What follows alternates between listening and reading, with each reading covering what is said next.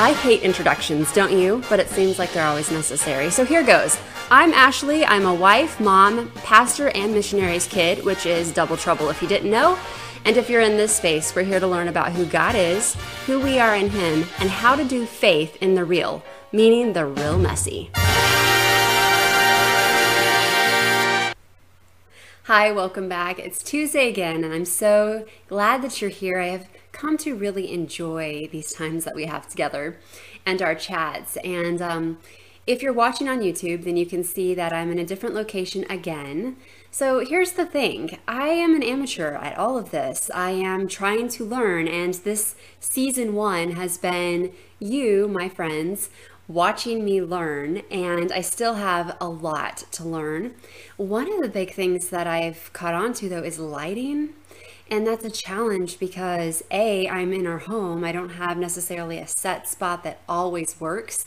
If you follow me on social media, you may have seen, I should say, a picture that I posted one time of my setup, and I had a table lamp and I had the lampshade off and I had a coffee filter on the light bulb, trying to dim it a little bit, trying to figure this out. Right now, I am sitting by our back door in some natural lighting, and most of all, I'm just enjoying the view, and I really wish I could share it with you because it's fall. And in our backyard, we have some really beautiful trees, and everything is changing. It seems like overnight things are changing. We get up in the morning and we look outside and we can see things that have changed almost overnight, if not overnight. And this episode is all about change. Change is in the air. And I hear people everywhere, it seems like, talking about this. And so I wanted to take a moment to talk about this too. Now, change is a really broad topic. I mean, what are we talking about? Changing clothes? Because it's that time of year too. It's getting cold. Are we talking about, what? Well, I'm talking more about it's hard for me to pinpoint because it's this change that we all seem to sense is happening. Our world is changing. And I think a lot of us are trying to process through what that does mean, what that could mean. And change is, for most people, I know it is for me, often hard. I really like rhythm. I like schedule. I like knowing what to expect. And if you're that way too, then you might be somebody who also can struggle at times with change. And our world has changed drastically since 2020 and the pandemic. I don't want to talk about that year any more than you probably do, but I'm bringing it up because that's such a pivotal moment in my mind, at least, where everything seemed to change. And I don't know how many times I have said, or I've heard friends say, I just want things to get back to normal. But what is normal? And is it ever going to be like it was? I think we're all at a point now where maybe we're recognizing that there's a really good chance things are never going to be the way they were prior to 2020. And that process of understanding and working through that has been, for many of us, I think, a process of grief. And I don't really know another word that I could use to describe it because maybe you can relate. I want it to be the way it was. I find myself, I love, we put a lot of our pictures on our Google Photos, and I love going back and seeing pictures. And sometimes Google Photos will send me reminders of, hey, here's what you were doing 2 years ago, 3 years ago. And it used to always just be that I would see those things and look at the kids and think, wow, they've grown and they've changed so much. But I find myself now, when I see pictures, thinking in terms of, oh, that was before COVID. Oh, that was after COVID. Especially pictures that were taken in public settings. I'll look like, oh, nobody was wearing masks. And I'm not getting into all that here. But I'm just saying there's this pivotal time in history that I think we can all relate to. And now here we are, 2021, actually nearing the end of 2021. And do you feel it? Do you feel that change that's in the air? I'm not making this about politics. I'm not making this about vaccinations or masks or who's in the presidential office. But regardless of where you land on any of those issues, I'm wondering if we can all agree to this sense of change is in the air. Something's coming, something's shifting. What is that? What does that mean for our country? What does that mean for our families? What does that mean for us as individuals? It's hard to say. But I want to sit with you in this place today and take you back to some things that I find really comforting when I start to think about changes and think about possibilities and start to feel anxious and scared of the uncertainty of what tomorrow could hold. There's a phrase that you may have seen circulating the internet quite a lot. Somebody, and I wish I knew who it was, I couldn't find the post before I recorded this, but somebody somewhere, a dad, I believe it was, and it might have been in the year 2020, he wrote this really lovely post talking about being fearful of what his children's futures may hold. And he referred to a verse in the Bible from Esther that talks about how she was born for such a time as this. And he was recognizing that we too, his children, my children, your children, are born for such a time as this. And that is something that on one hand can be very comforting, but on another hand can be really scary. I always joke that I was born in the wrong era. I like to say that I am a vintage girl at heart. And what I mean when I say that is I love the 1950s. 1940s, 1950s, to me, is such a sweet spot. I love the movies from that era. I grew up watching them, which is probably one reason I love the era so much. I love the way they dressed. The men were so classy. The women were so classy. Although I wouldn't want to wear a dress and heels and pearls every day. I'm just putting that out there. I like my jeans. But I often just feel like, man, I wish I would have been born then. And sometimes I feel like such an oddball in the present day that I'm living in. I can't really say that I love technology, which is ironic of me to say, right? As I'm using technology to speak to you. I mean, I'm thankful for it, but it's not something that I necessarily gravitate towards when it comes to my interests and things that I enjoy learning about. I'm someone that is having to learn to get over the idea that I don't want to learn any more about technology. I kind of want to just stay where I'm at. I have the blessing of knowing someone who was several years ahead of me. He's in his 80s, Uncle Orman. And Uncle Orman and his wife, Anne Elizabeth, are both, I admired them so much because, well, for one reason, I have many things that I admire and respect about them, but even though they're in their 80s, they are so tech savvy. Like, they've got it. They know what's going on. And what's so cool about that is that they're able to connect with the younger generation in a way that others may not be able to because they've kind of checked out when it comes to technology. And I find myself naturally wanting to be the person that checks out. I grew up with, phones that had, landlines, I guess you would call them. I remember having the cord phones in our house. I remember the day we had the cordless phone in our house. We would have that like metal antenna that we would pull up to talk. It was so awesome.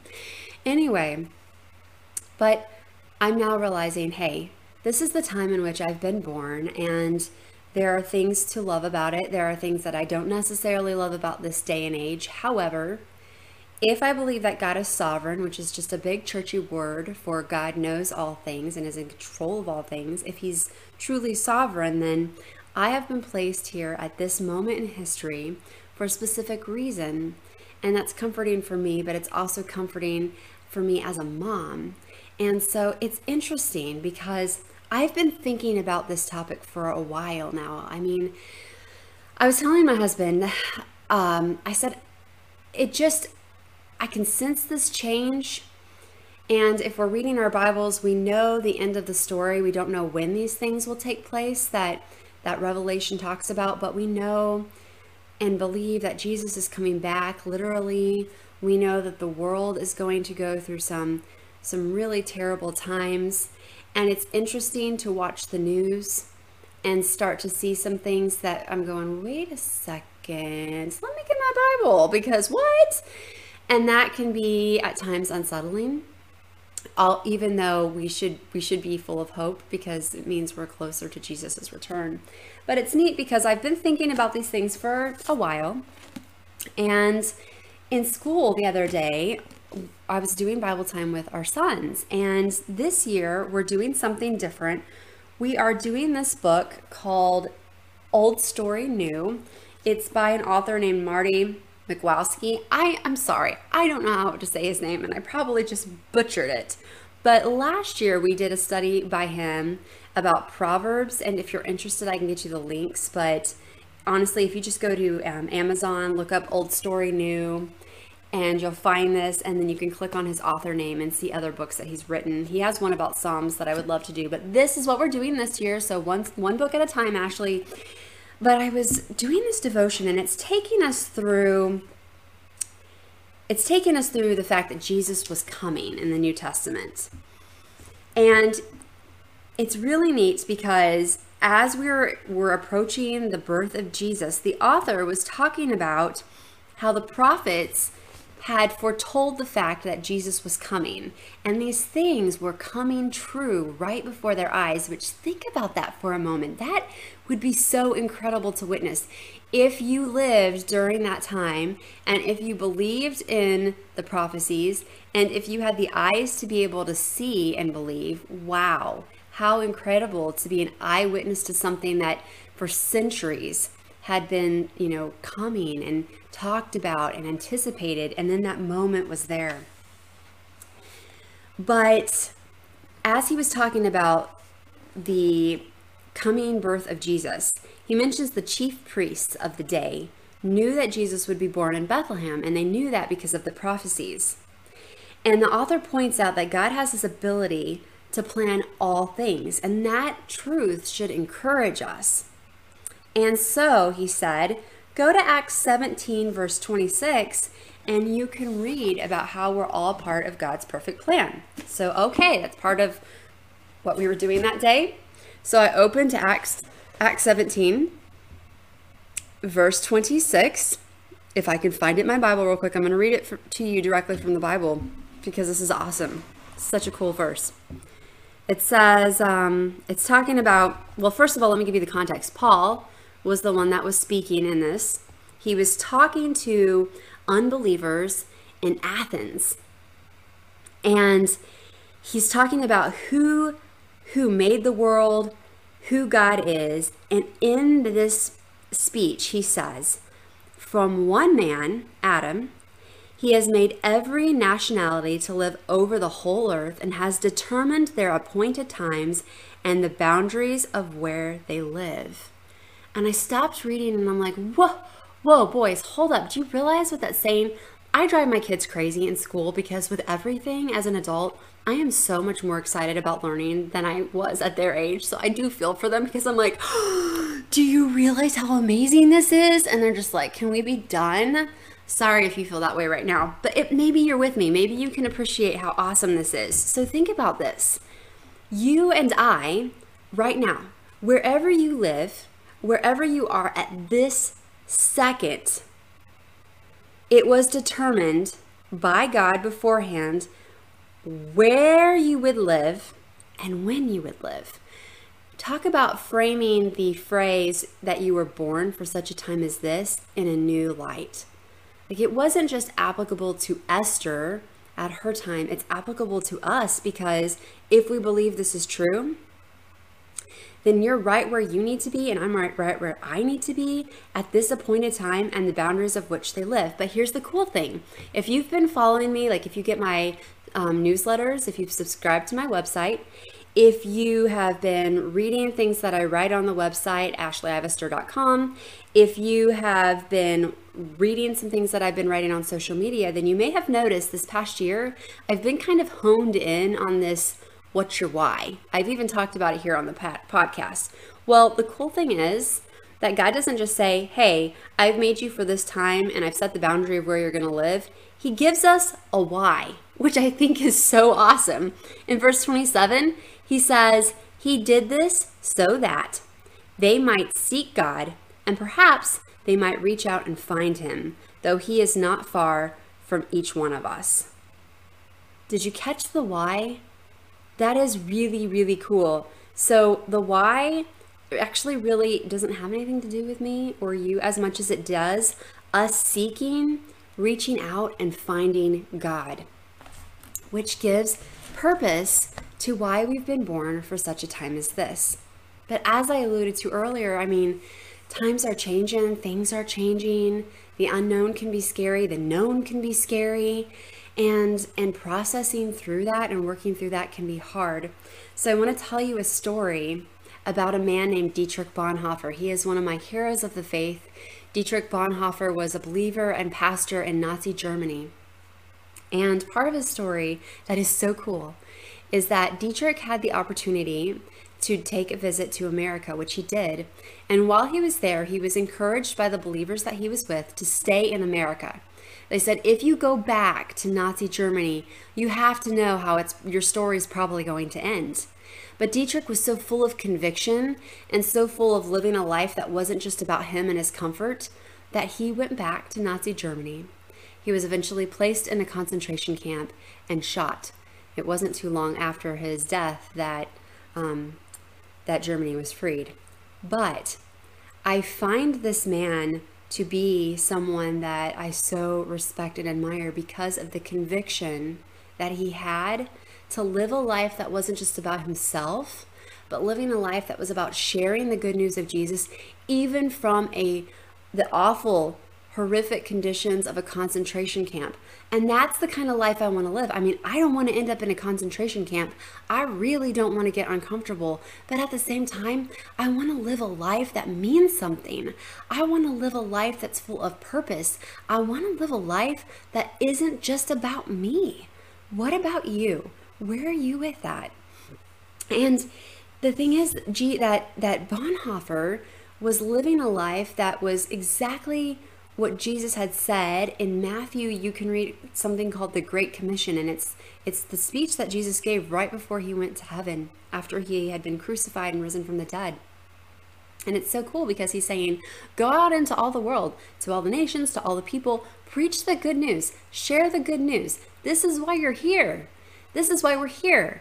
And it's not like just this general, like, this is why I'm here now. It's like, this is why you were here at this appointed time, in this, I'm looking at my scripture to make sure I get it right because my memory is horrible. At this appointed time, in the boundary of where you're living.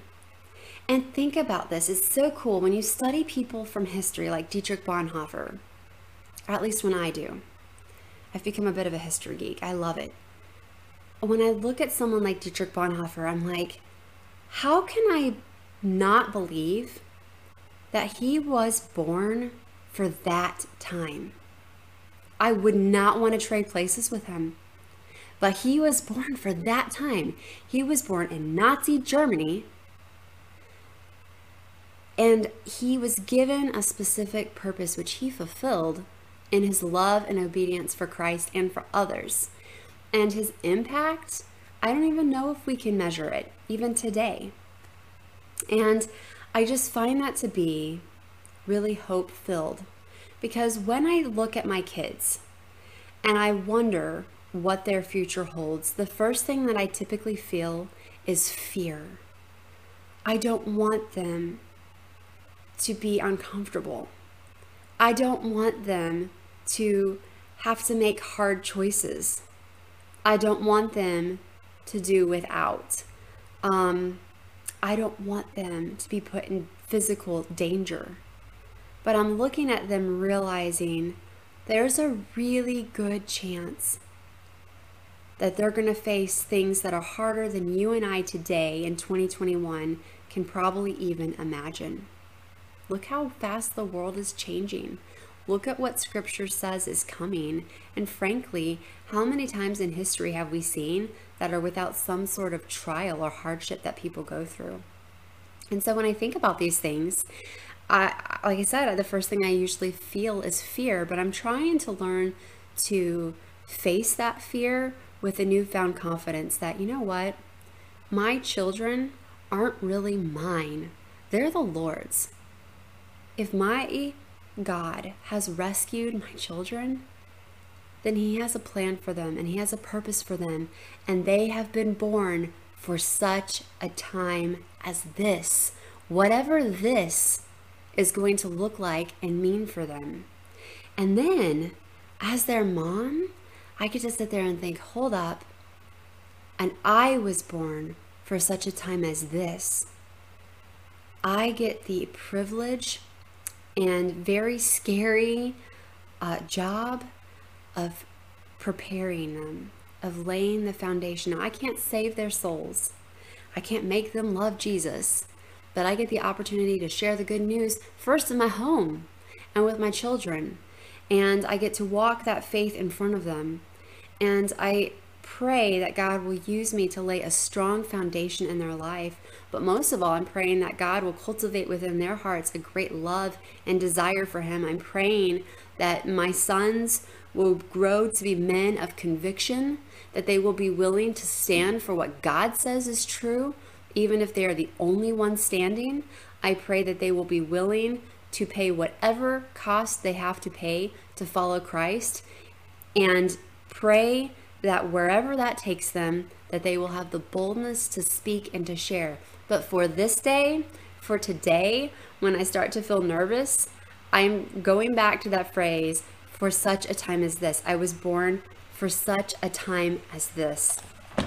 Before I wrap up, I feel like I've been really preachy today, and I'm sorry because it's not my intent. It's just I feel so passionate about this, and I can't share these things with you without taking us back to what is true. And what is true is what God says. That's where we always need to go. And everything that I say, everything that your pastor says, everything that you're hearing from whatever source you're hearing it, you need to be filtering through what God says. And so I'm going to end this with 2 Peter, verse 3.